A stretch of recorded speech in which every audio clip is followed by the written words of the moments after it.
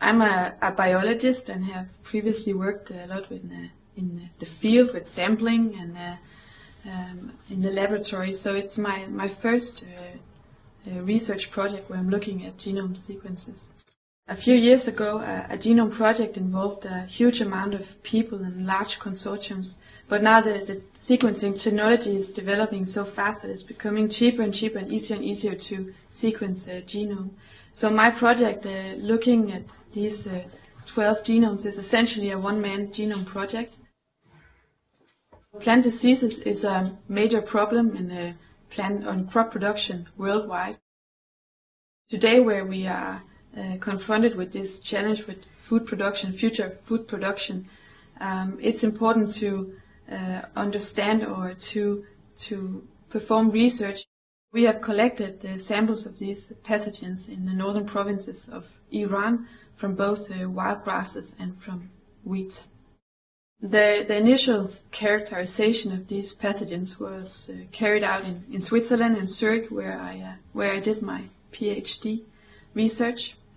And the next step was then to look at genome sequences.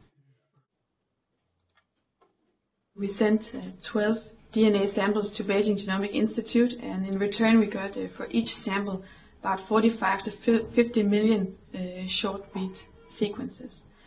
And these sequences, of course, had to be assembled in order to have something that looked like a genome sequence. In that way, the CLC genomic workbench has been very special and important tool for me in the beginning of my project, allowing me to actually visualize my data, not just having enormous files with data, but actually being able to visualize the data and the assemblies. So we have seen some very interesting patterns in the genomes in relation to structural changes, differences in the genome or differences in chromosome evolution in these pathogens.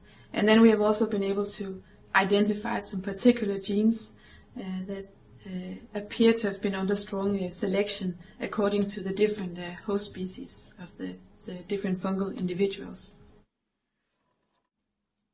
I hope that that knowing more about the evolution and some of the key genes or key genomic regions in these pathogens, that we can improve our control strategies and eventually also avoid eventually also develop control strategies that are not focused on the development of pesticides, but more environmentally friendly control strategies.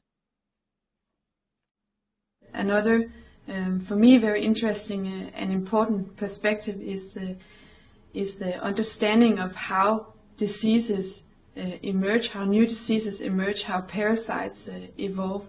So I think this is something that not just in food production or in plant production is interesting, but in general how parasites interact with their hosts and how they evolve.